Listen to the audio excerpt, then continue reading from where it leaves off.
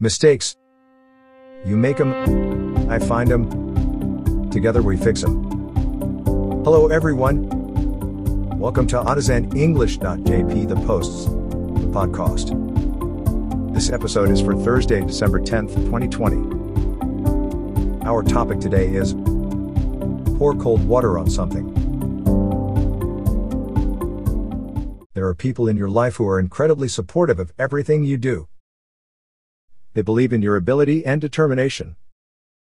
Then there are the others. You know who they are. They are the ones who pour cold water on every novel or original idea you have. It's their mission in life to discourage and deter you from ever taking a chance or experiencing something new. That type of person is what I like to call a party pooper. It's not that they like to poop at parties. Although I have to admit I have never investigated that possibility. It's that they enjoy throwing cold water on any idea that others become excited about. I have always been a bit of an entrepreneur or a self-starter. This means that I am indefatigable. Once the seed is planted for a new idea, no amount of cold water will discourage me until I have exhausted myself trying to attain success. As a high school student, I saved enough money for my first 2 years of university by selling handmade wooden items at a flea market every Sunday. At first, my father threw cold water on the idea and said it would never work. It did, of course it did.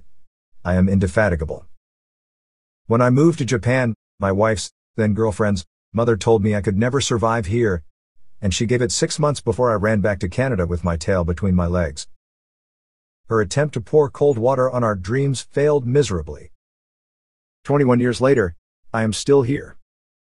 The moral of this post is don't listen to those who pour cold water on your goals. As long as you believe in yourself, you will be a success. Don't be afraid of a little cold water. Be indefatigable. Thanks for putting us into your ears today. Please don't forget to subscribe. Until next time, maintain your discipline and learn something new every day. Be indefatigable.